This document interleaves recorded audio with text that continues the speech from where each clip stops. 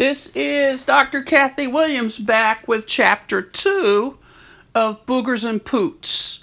If you only read one chapter of this book, this is the one right here. The chapter is titled The Proving of Humility.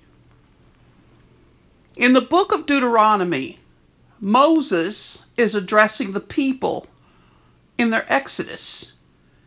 He brings a word from the Lord about humility, but it is combined with another concept. God's agenda is not just to humble the people, but to prove the people. The word prove is nakah, which means to test and have an adventure for purposes of assessment. We might say, well, 40 years is a heck of an adventure, Lord. However, many of us were in our 40s range of life before the pieces started coming together. Amen, somebody?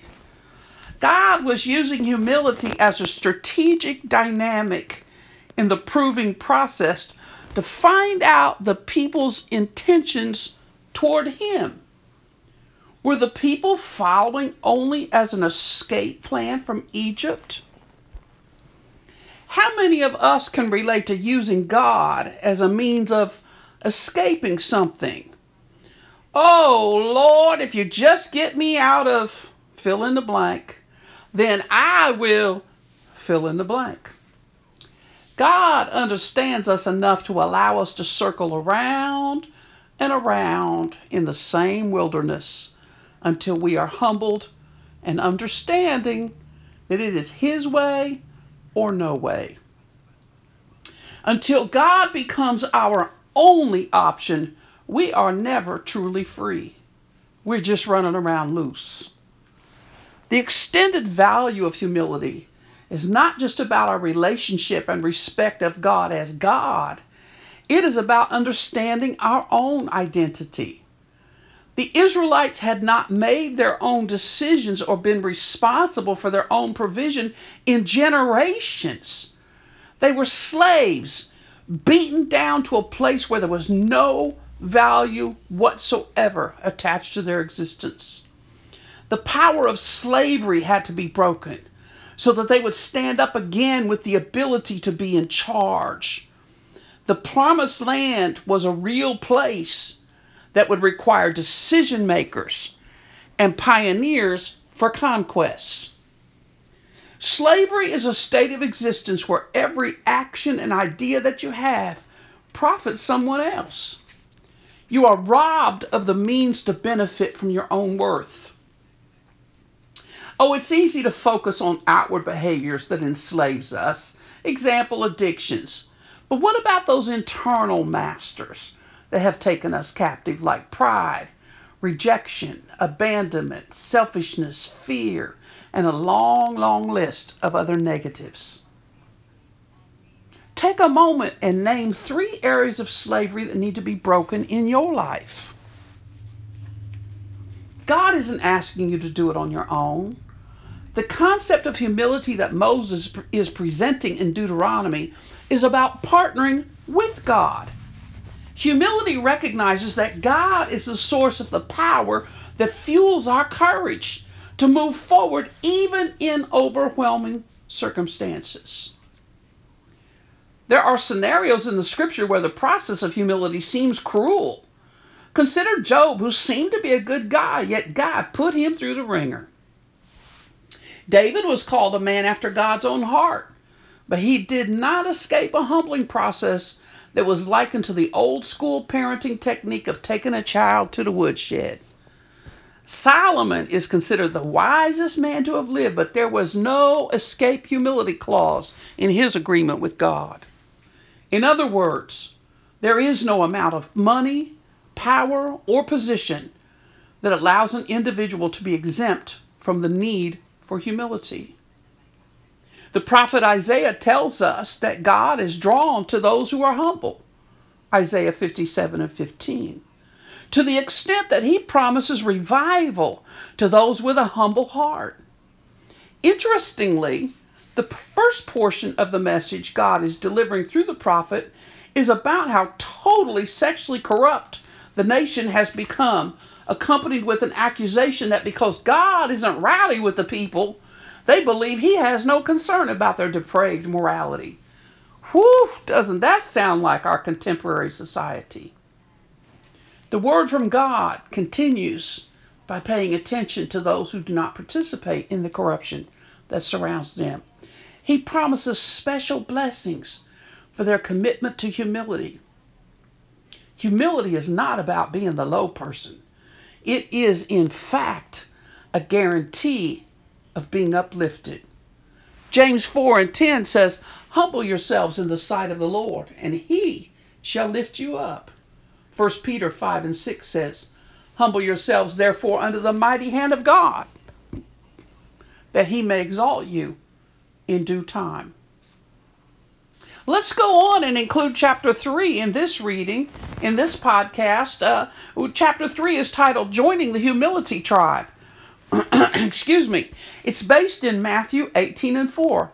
"Whosoever therefore shall humble himself as this little child, the same is greatest in the kingdom of heaven." Children understand that they need adults. They know they need help with homework.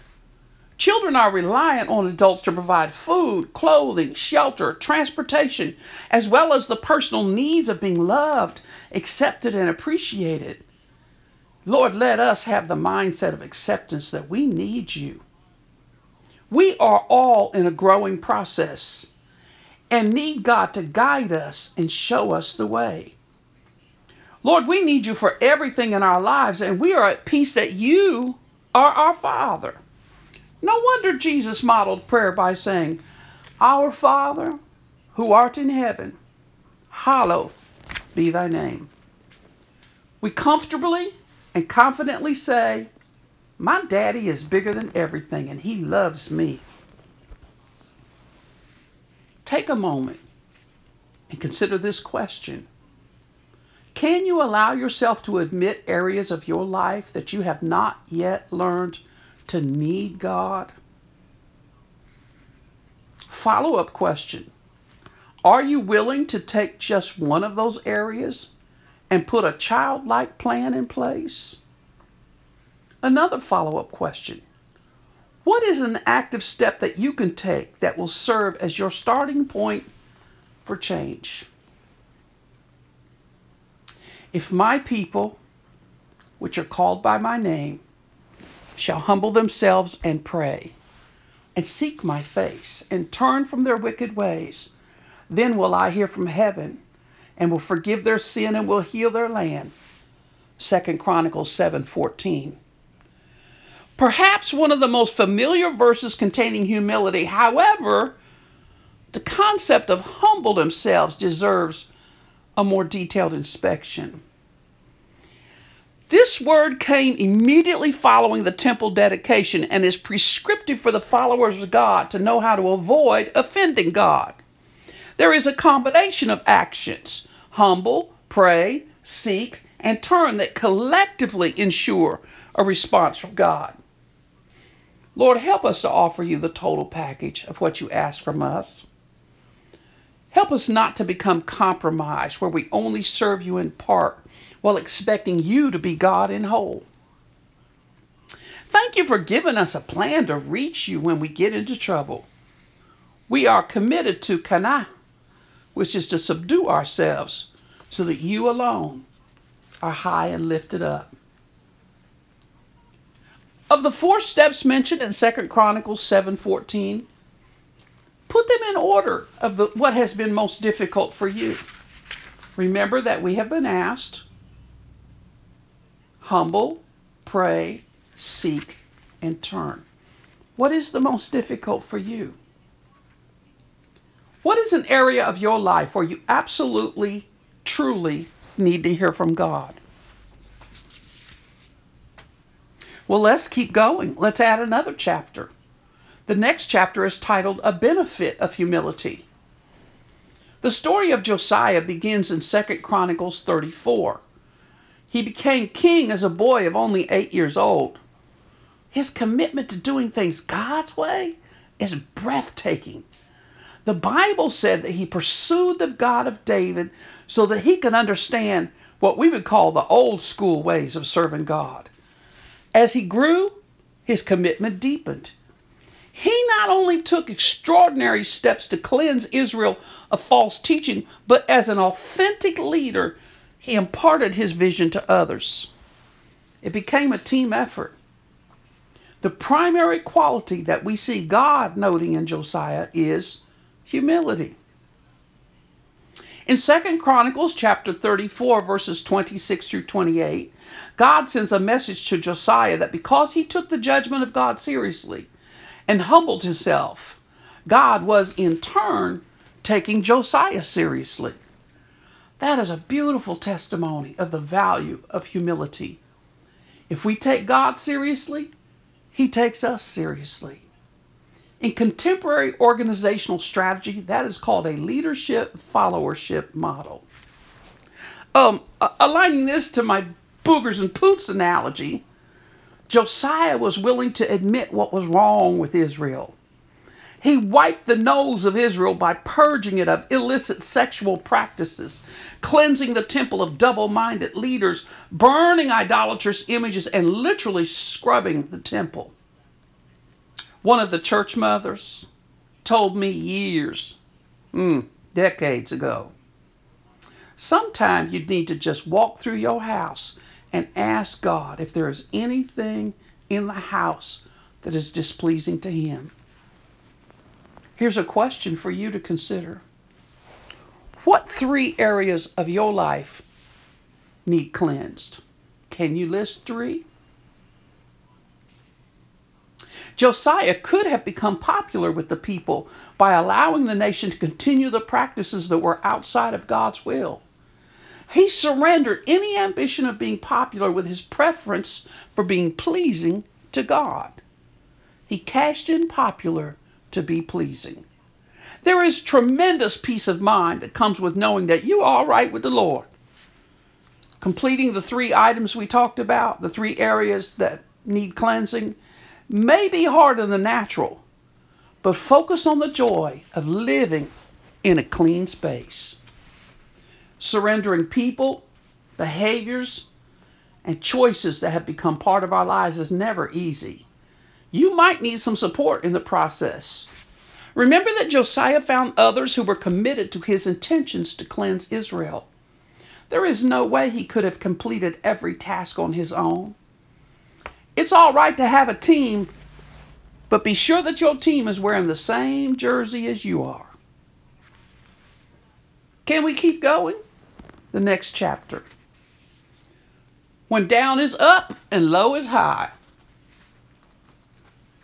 I served as a chaplain in a men's prison for almost 10 years after serving the same facility as a volunteer chaplain for 2 years. There is no way to measure the richness that experience added to my life. One of the men who worked for me shared his story of abuse that began in childhood, partnered with his insecurities of being freckled, wearing glasses, and so on. The abuse included verbal, physical, and sexual abuse. It also included something I call shame-based parenting. That takes place when discipline is combined with instilling shame into a child, either demonstrably or verbally. The first time he shared his story, he was literally shaking and looked ready to faint. With voice still shaking, he gave us an ending to his story that nobody saw coming. The young man said, "I finally realized that being knocked down meant I had first been standing up." Yes! The whole place exploded in applause as we all realized that being knocked down became a different affirmation to the truth that we had been standing. As Job tried to figure out what happened to him, that his life had become so troubled and low, his friend Eliphaz offered the very insight that reflects what was said in the prison. When they cast you down and you say exaltation will come, then he will save the humble person.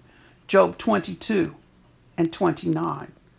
There is no doubt that Jesus is the ultimate example of this dynamic. And being found in fashion as a man, he humbled himself and became obedient unto death, even the death of the cross. Philippians 2:8.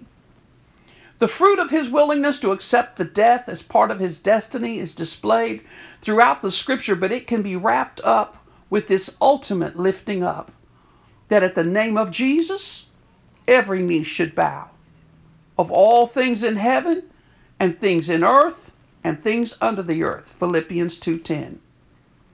The benefit of recognizing we need God. Luke 14:11, for whosoever exalts himself shall be abased, and he that humbles himself shall be exalted. In that scriptural scenario, Jesus is teaching about a man who was invited to someone's home. He advises that it is best to go in assuming a low position and have the head of the house invite you to a higher place. Going low is the formula for being high. Going down is the route for going high. It doesn't have to make sense in the natural. It makes sense spiritually, which then translates to your natural life. Once again, pause. Here's a thought for you. Name 3 struggles in your life where you felt knocked down that you can now see are statements that you were first standing. I can share with you that one of my 3 lines would be domestic violence. A man battering a woman is a man who is knocking her down from a place of standing up. It is a person who feels threatened by the other person and thinks they can beat them down in order to destroy their ability to stand up. Domestic violence is not exclusively male to female, so if that is your struggle, adjust the wording. At its worst, I was a victim who did not laugh without permission. Laughter would bring, "Who told you that was funny, B?" along with a fist. Maybe that's one reason I love my sense of humor and willingness to laugh now. I'm standing up and determined to never be knocked down again. God rescues those who understand that He is the ultimate lifeguard in the pool of life. Hey, let's go on and do the last chapter. Let's finish this book. The final chapter is called Never Ending Story. I invite you to pull up a chair as if you were visiting with me in my home. Let's take time to look one another in the eye so I can answer an obvious question. Why am I writing this book? Nobody, say that again, nobody in ministry gets to minister something they haven't lived. It's a package deal. God did not call intellectuals to spew knowledge. He called servants who are committed to His agenda. As an adolescent, I was the poster child for rebellious behavior. It's no surprise that God has worked humility into me like kneading bread dough. He pushed, pulled, twisted, held me in the air, dropped me back down on the board, and pushed all over again. And believe me, I deserved it. Kneading is a necessary process to making good bread, as it works the yeast throughout the dough so that it can raise properly. God needs to prod us until we raise properly. No, wait. Let me rephrase that. He needed to prod me so that Kathy would raise up properly. Humility is not a point of achievement. It is a lifestyle. Right now, as I am finishing this book, I am also entering a new chapter of humility. Due to some health issues, I resigned my role as a prison chaplain to an unknown future. There are pieces of what is ahead that I know, such as implementing reentry efforts for those who are leaving prison or jail. There is curriculum to write and projects for children who have an incarcerated parent. There are a few major gaps in what I think I know, starting with my financial well-being. Paying my bills is going to be a "I trust you, Lord" journey. Wading my way through insurance issues and understanding Medicare and taking care of medical concerns is all part of that new trust journey. Every specific point of needing to walk by trust results in the same word, humility. I'm humbling myself to daily confess, "Lord, you are in charge." Humility says I don't get to do it my way. I don't get to have my terms and conditions. Humility says, I'm not the one with the plan. Perhaps humility is, in this season, also reverting back to my original example from Exodus, where God was not only humbling the people, but proving the people. Maybe a Boogers and Poots version 2 will be coming soon so that I can share what God was proving in me, what God is proving in me for the next leg of this never-ending story.